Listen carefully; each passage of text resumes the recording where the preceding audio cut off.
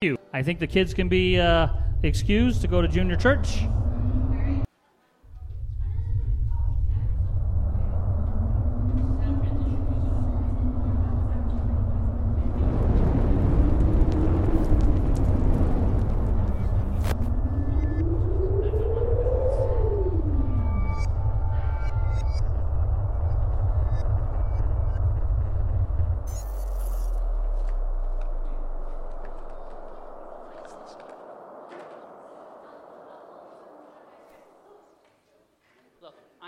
Transition music. Heidi, don't worry. But take number 11 and slide it down about that much. Well, good morning. How you all doing? If you were here last week, you will remember that we were in 1 Peter chapter 2. We sort of got halfway through the section, and I told you that we were going to finish it off this week. And so if you have your Bibles, I invite you to turn there. 1 Peter chapter 2, starting in verse 9. Before we get there, I'm going to sort of recap what we went over last week because it is foundational to what we're talking about this week. So 1 Peter chapter 2, and I've got here starting at the beginning of the chapter, this is what God's word says. So put away all malice and deceit and hypocrisy and envy and all slander. Like newborn infants, long for the pure spiritual milk, that by it you may grow up into salvation, if indeed you have tasted that the Lord is good. And so what we really talked about last week is that if you were to read through the book of 1 Peter, you would notice that there is a series of repeated words, or rather one word repeated throughout every single section, and it is the word called.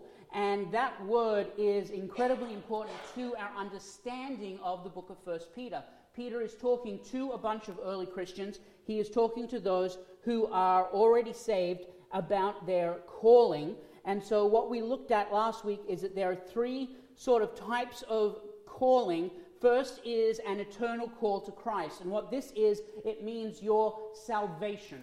This is what this is specifically talking about. It is an eternal calling. And what we believe in the Salvation Army is that God, out of sight of eternity, looked down on earth and said, I want to adopt these people into my kingdom for all eternity. And so he sent the Holy Spirit with something called prevenient grace into our lives to start tapping you on the shoulder and say, no, pay attention to God, pay attention to God, pay attention to God. And finally, when we couldn't stand the Holy Spirit pestering us anymore, we said, all right, God, what is this all about? And we made the decision to follow Christ. And so our eternal calling is that of salvation. And we'll get to it a little bit later on, but Scripture says that those who are in Christ Jesus have been adopted into his family. And so you and I, as Christians, are sons and daughters to Jesus Christ. And so that's the first type of calling that we talked about last week, was an eternal call to Christ. The second one was a temporary call to an assignment. And if you've ever had a part-time job, you know that job isn't going to last forever. You know what a temporary assignment is. And a lot of times in ministry, God presents us with a temporary assignment in the church that says, you are going to serve in this place for a season, and we get so comfortable in it that what we do is we stay there for the rest of our lives, even though God only called us there temporarily. And so throughout the church, there are people who are stuck in these positions that were only supposed to be temporary because God wanted to call you to bigger and better things. He wanted you to serve in greater capacities. He didn't want you just to stay comfortable for the rest of your existence. And so the second type of calling was a temporary call to assignment. And the third type was a daily call to a different standard. This sermon series is called Different, and it is based on this concept that as Christians, God has called you to live your life differently to those who are non-Christians. And one of the things that that marks us as different is our behaviors. So when something happens to you, how do you act? How do you react to a person? And so those are the three things that we sort of looked at last week. And then we talked a bit about the middle verses, which I won't go over too much, was Christ being the cornerstone of which all of that is built on. So none of that is about you, your behavior, your merits, your self-worth. All of that is built upon the work and person of Jesus Christ. that Christ is the cornerstone. He is the foundation of our beliefs, which means for us here, if we don't read it in Scripture, we don't practice or believe it. If we don't find it within Scripture, it's either in a conceptual state or in a written state, we don't practice it. Because everything that we do, we want to be based upon Jesus Christ, our cornerstone. So that was all last week. So now if you move over here to verse 9, we're going to get into this week. And if last week was talking about Christ, this week is talking about you. And I know these are your favorite types of sermons. It's always amazing that it's when the newcomers are here that I get to fall on a sermon about yelling and screaming at you. It doesn't happen every week, but it does happen. Verse 9 of 1 Peter chapter 2. But you are a chosen race, a royal priesthood, a holy nation, a people for his, meaning Jesus or God's own possession, that you may proclaim the excellencies of him who called you out of darkness into his marvelous light. And if you don't believe me, we're going to spend most of our time on that one verse this morning because it is vitally important to your understanding of what a Christian is and how a Christian should behave and function. There are things that you see all the time of Christians acting really weird or acting really strangely or acting counterintuitively to what Scripture says. And what I want to show you today is that there is a certain way that Christians should act. So, we're going to first focus in on this idea of being royal. I'm from Australia. As being from Australia, we are still part of the monarchy under the Queen. So we know a little bit about royalty. For the few Canadians that are here, I know you understand me. For those that a couple of hundred years ago decided you were going to throw off the yokes of oppression, let me tell you a little bit about royalty and the way royalty acts. Royalty is not Kim Kardashian. That's not how royalty behaves. Okay? That's over here. Put that in your mind as a bad example. If you were to study the royal family, the way they behave is very, very straightforward and accordance to a certain set of rules.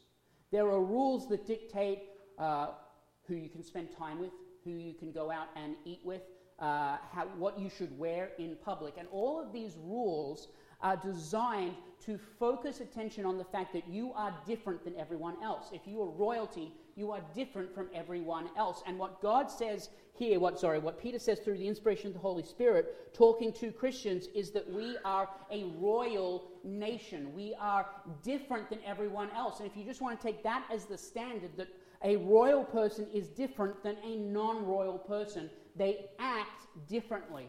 And so in the case of humanity, in the case of our civilization, royalty acts in a certain way. They have a position of power and a position of authority over a certain peoples or nation or tribe or tongue. It doesn't really matter how you define it, but they have a position of power and authority that makes them different than people who are not. And what Peter is trying to say here is that as Christians, we don't necessarily have an innate authority about our humanity, but we have an inherited authority through Jesus Christ. See, here's the truth of Scripture, is that Jesus looked at his disciples and said, anything that you ask in my name, I'm going to do. Jesus looked at his disciples and said, if you have faith the size of a mustard seed, you will be able to move mountains. There is an innate power or an inherited power and authority that comes from being a child of God. Scripture tells us that that authority comes from being adopted as sons and daughters into the power of Christ. You are a chosen race, a royal priesthood. The next really important word there is the word priesthood. Now, I know what a lot of people think. When they think priest, you think Catholic Church, you think a weird guy with a collar, dressed all in black robes that you have to go to and do confession, right? If I say priest, that's the first mental picture that comes into your mind, right? Wrong mental picture. That was co-opted by the Catholic Church for the last 2,000 years. Let's get a better mental picture into your mind. When Peter is saying this, he's actually quoting from the book of Exodus.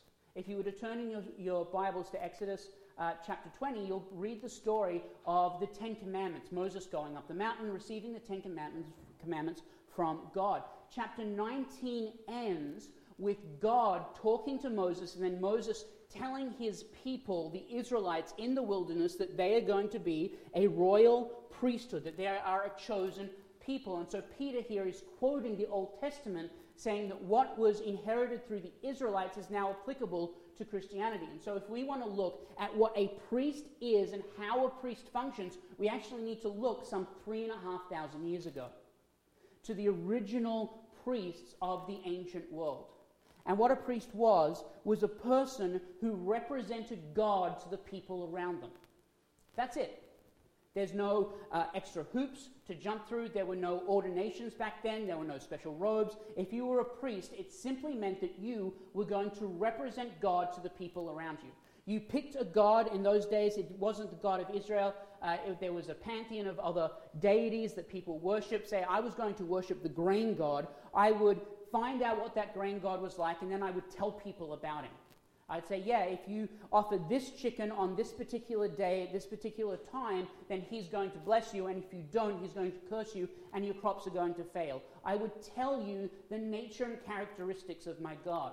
And I have to tell you that the definition of priest used in Scripture is exactly the same when referring to Christians. It's our job as Christians to tell people about the nature and character of our God. That's it. And that's what Peter means when he says a priesthood of all believers. All believers are in the priesthood, because a priesthood is simply you telling people what your God is like. If you have met Jesus for real and he has radically changed your life, you should want to tell people about that. You should, if you have met the one true God of the universe, the God who spoke all of existence into existence, he spoke everything into existence simply by being. Wouldn't you want to tell people about that? Wouldn't you want to say, hey, yeah, let me tell you a little bit about the nature of my God. And here's why 3,500 years ago that was so radically different. In every other religion at that time, they were called polytheistic religions. That means many gods. These gods were worshipped through horrendous sacrifices. And if you wanted to know about the character and nature of God, it was simply do as he says or he's going to smite you dead. Do as he says or he's not going to bless you. You're never going to know him. You're never going to know his name. You're never going to know his personality. Simply all you need to know about that particular God is if you don't do what you're told, boom, you're gone. And when Moses is introducing the Israelites brand new as a nation to the nature and character of God, one of the verses that is used most often is that our God is quick and abounding in love and mercy. It was a completely different story to what the people of Israel had encountered specifically in their captivity in Egypt. In Egypt, they had found all of these gods who were worshipped through horrendous practices, who were worshipped in ways that really even defy our imaginations. And that was their experience with gods and with power. And Moses says, no, there's a different way. Let me tell you about God.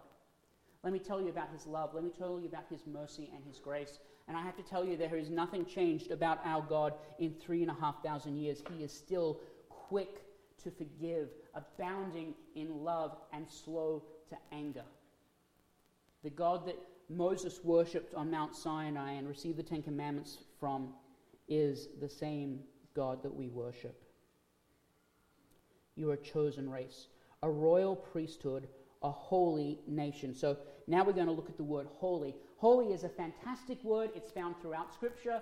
It's found in both the Old Testament and the New Testament. Obviously, it switches language from Hebrew to Greek, but it is the same word with the same meaning, and it means so much to the Salvation Army that we're actually part of what's called a holiness movement. And so this particular word, holy, is important to the Salvation Army, but I believe important to Christianity in general. The word simply means set apart.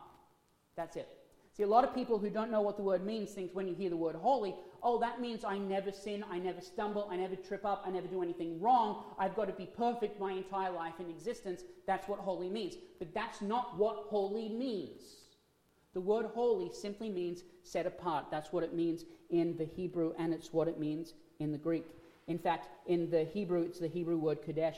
In Greek, it is the same word that we use, we get the word saint from. The word saint is the word for holy, and all of its derivations. In fact, that's where we get the word sanctified from.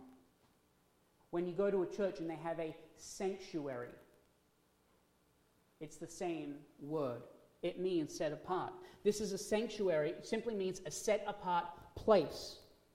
That is all that it means. Now, again, going back a couple of thousand years, and Peter's using this language to evoke these memories of the Jewish people. And so one of the very first places that was sanctified to the Lord was the temple in Jerusalem. There were rules and regulations for going into the temple. If you had any sickness, you weren't allowed into the temple because they wanted to keep it clean and pure. If you were a certain gender, you could only go so far. If you were a certain of the tribes of Israel, only one tribe could go in even further, and then from there only one man out of that one tribe, out of that one gender, out of that one race could go into God's presence. The temple was the first built structure that was wholly sanctified. But here's what's really interesting. When you read through the book of Leviticus, it says that even the instruments that they used in the temple were sanctified to the Lord. And so what I want to look at really briefly right here is the fact that when you think of the word set apart, most people think, I am set apart from something. And this comes from the writings of Paul when he says, be in the world, but not of the world, be set apart from the world. And so most of us think that if we're to be Christians, what it simply means is to separate ourselves from those who are sinning. We need to separate ourselves. They're sinning over here, and I need to be over here in my group that doesn't sin. And we need to be separate. And there's more details in there that I don't have time to go into, but that's the basic understanding of what set apart means. It's not wrong, but it's not full. You also have to be set apart for something. When God spoke to the Israelites in the wilderness and he said, I want you to make me a golden lampstand. This lampstand is going to be yay high. It's going to have X amount of candles in it. You're going to put it in the holies of holies. It is going to be sanctified. It is going to be used for something. That candlestick wasn't just stuck in the corner and never touched again. You want to put it in modern equivalent terms. God didn't save you to sit in a pew and not do anything with your salvation. God set you apart from the world, but he set you apart for a purpose. I'm really getting tired of having conversations with Christians who think it's my job and only my job to stand up here and preach the good news of Jesus Christ to the world. I get this gig for 30 minutes on Sunday morning. What are you doing with your time? What are you using your time for? Think about it. If you were set apart from the world, so you set to a higher standard, you've been called to live a different life, but you have been called to do something with it, what are you doing? What are you doing? Who are you telling about Jesus? See, that's not the right answer. You think it's fun, but it's not, and that's the point. If you think that being a Christian, being set apart for something, is coming here on a Sunday morning and spending 1 hour in this building, and that's it, you're missing out. God wants you to do something with your life that doesn't have anything to do with sitting in these pews. Don't get me wrong, come and sit in these pews and learn more about Jesus, about his nature, his character, and his love for you, but then do something with that information. Talk about him. Go out. Tell people about Jesus. If you have met Jesus, radically met Jesus, and he has changed your life, and he has called you out of darkness, and he has called you into his glorious light, and he has changed you and made you different, you need to tell people about that. Too often I see Christians who think that it's my job simply to do that. It's not. What are you set apart for? What are you set apart for? But you are a chosen race, a royal priesthood, a holy nation, a people for his own possession, that you may proclaim the excellencies of him who called you out of darkness into his marvelous light. That you can proclaim the excellencies of God. This is Peter, the apostle, speaking to Christians. Not Peter speaking to other disciples or other apostles or other church leaders. He is talking to what we would now refer to as laymen or lay persons in the church. He's talking to church members, saying you need to go out and proclaim the excellencies of God, who called you out of darkness and into his glorious light.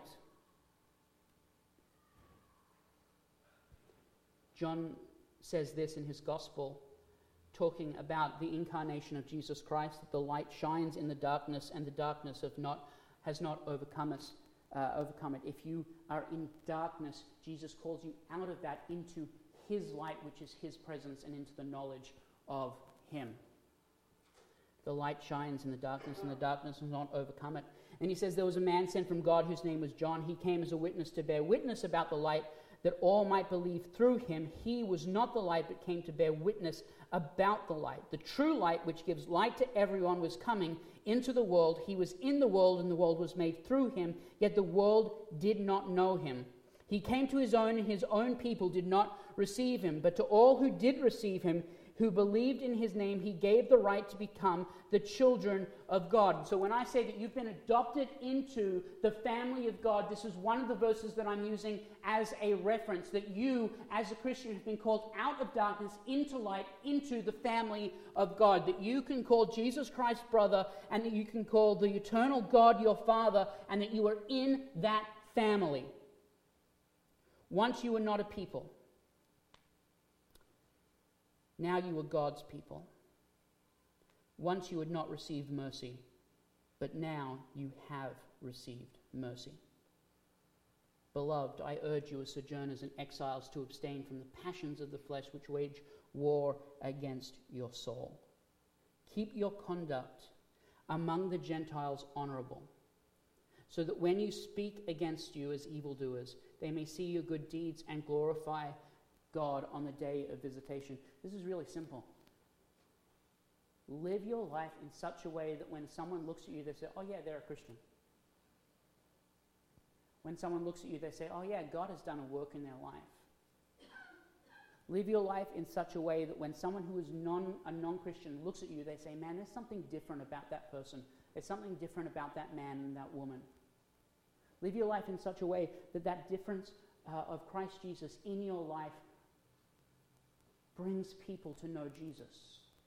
That they say that person acts so differently. They act with such joy and with such kindness to others, with such love and such mercy, that I want to know more about the person that they worship.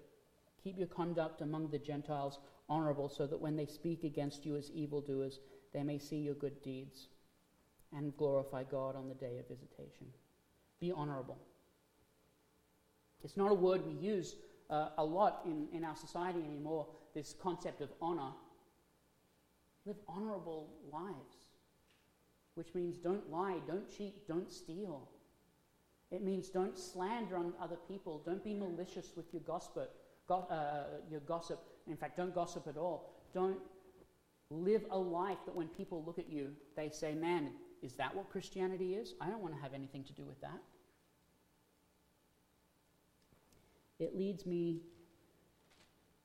to a question then, if I was to put it into specifics. And again, like I said earlier, I believe that Scripture is the foundation for everything that we preach and teach here. And so if you were to turn to the book of Micah, chapter 6, starting in verse 7, it will say this: Will the Lord be pleased with thousands of rams, with 10,000 rivers of oil? Shall I give my firstborn for my transgressions, the fruit of my body for the sin of my soul? So before I get to verse 8, which sort of rounds this out, everyone loves quoting verse 8. I don't know if you've ever, how long you've been in the church. However, I can guarantee that if it's been longer than 6 months, you found verse 8 on a coffee cup somewhere, or on a bumper sticker, or on a t-shirt. Guaranteed that once we get there, you'll be like, oh yeah, I recognize that. I've been to youth councils, I've been to officer councils, I have been to men retreats and even women's retreats, and this has been the theme at all of them, right?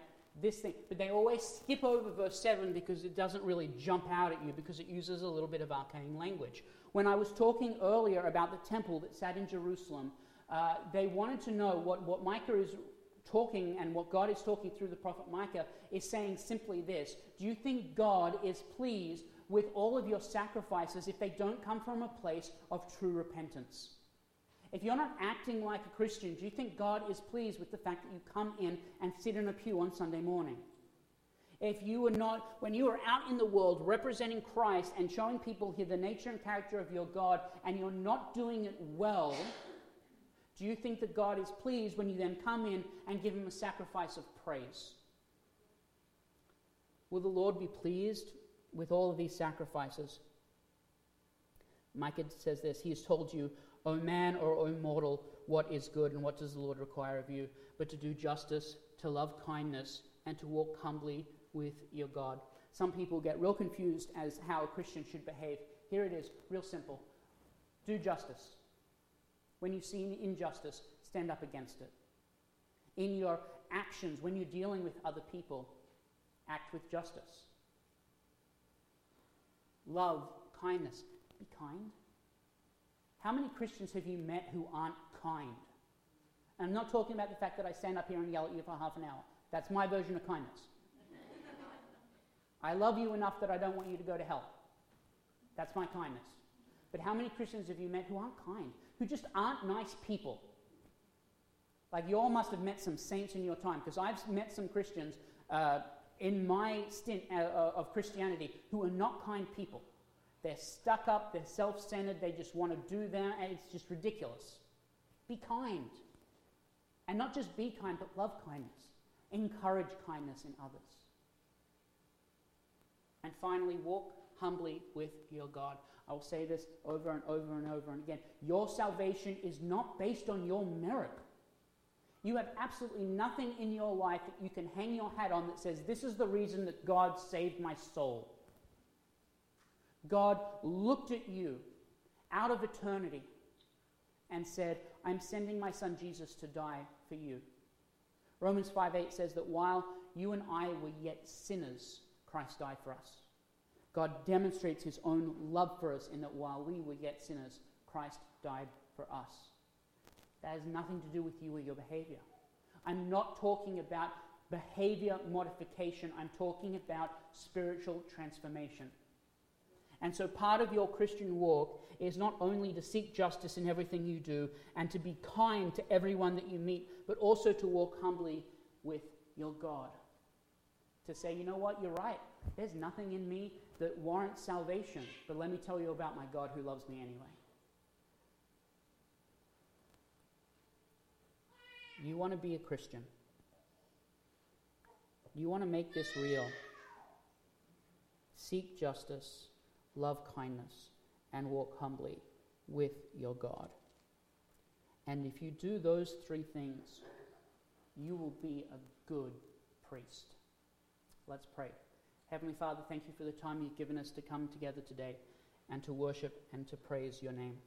I pray, Lord God, for everyone here that you be with us, that in our actions and our interactions this week, that you guide us, that you help us to be a true reflection of Christianity to the world around us. That as we move through our friends and our family and our co-workers, we can pursue justice, we can love kindness, and that we can walk humbly with you as our God and Father. We pray all these things in your Son's precious name. In the name of Jesus, amen. I'm going to invite Lenora to lead us in our priestly blessing. That's what I'm calling it, and you can't change it. Priestly blessing.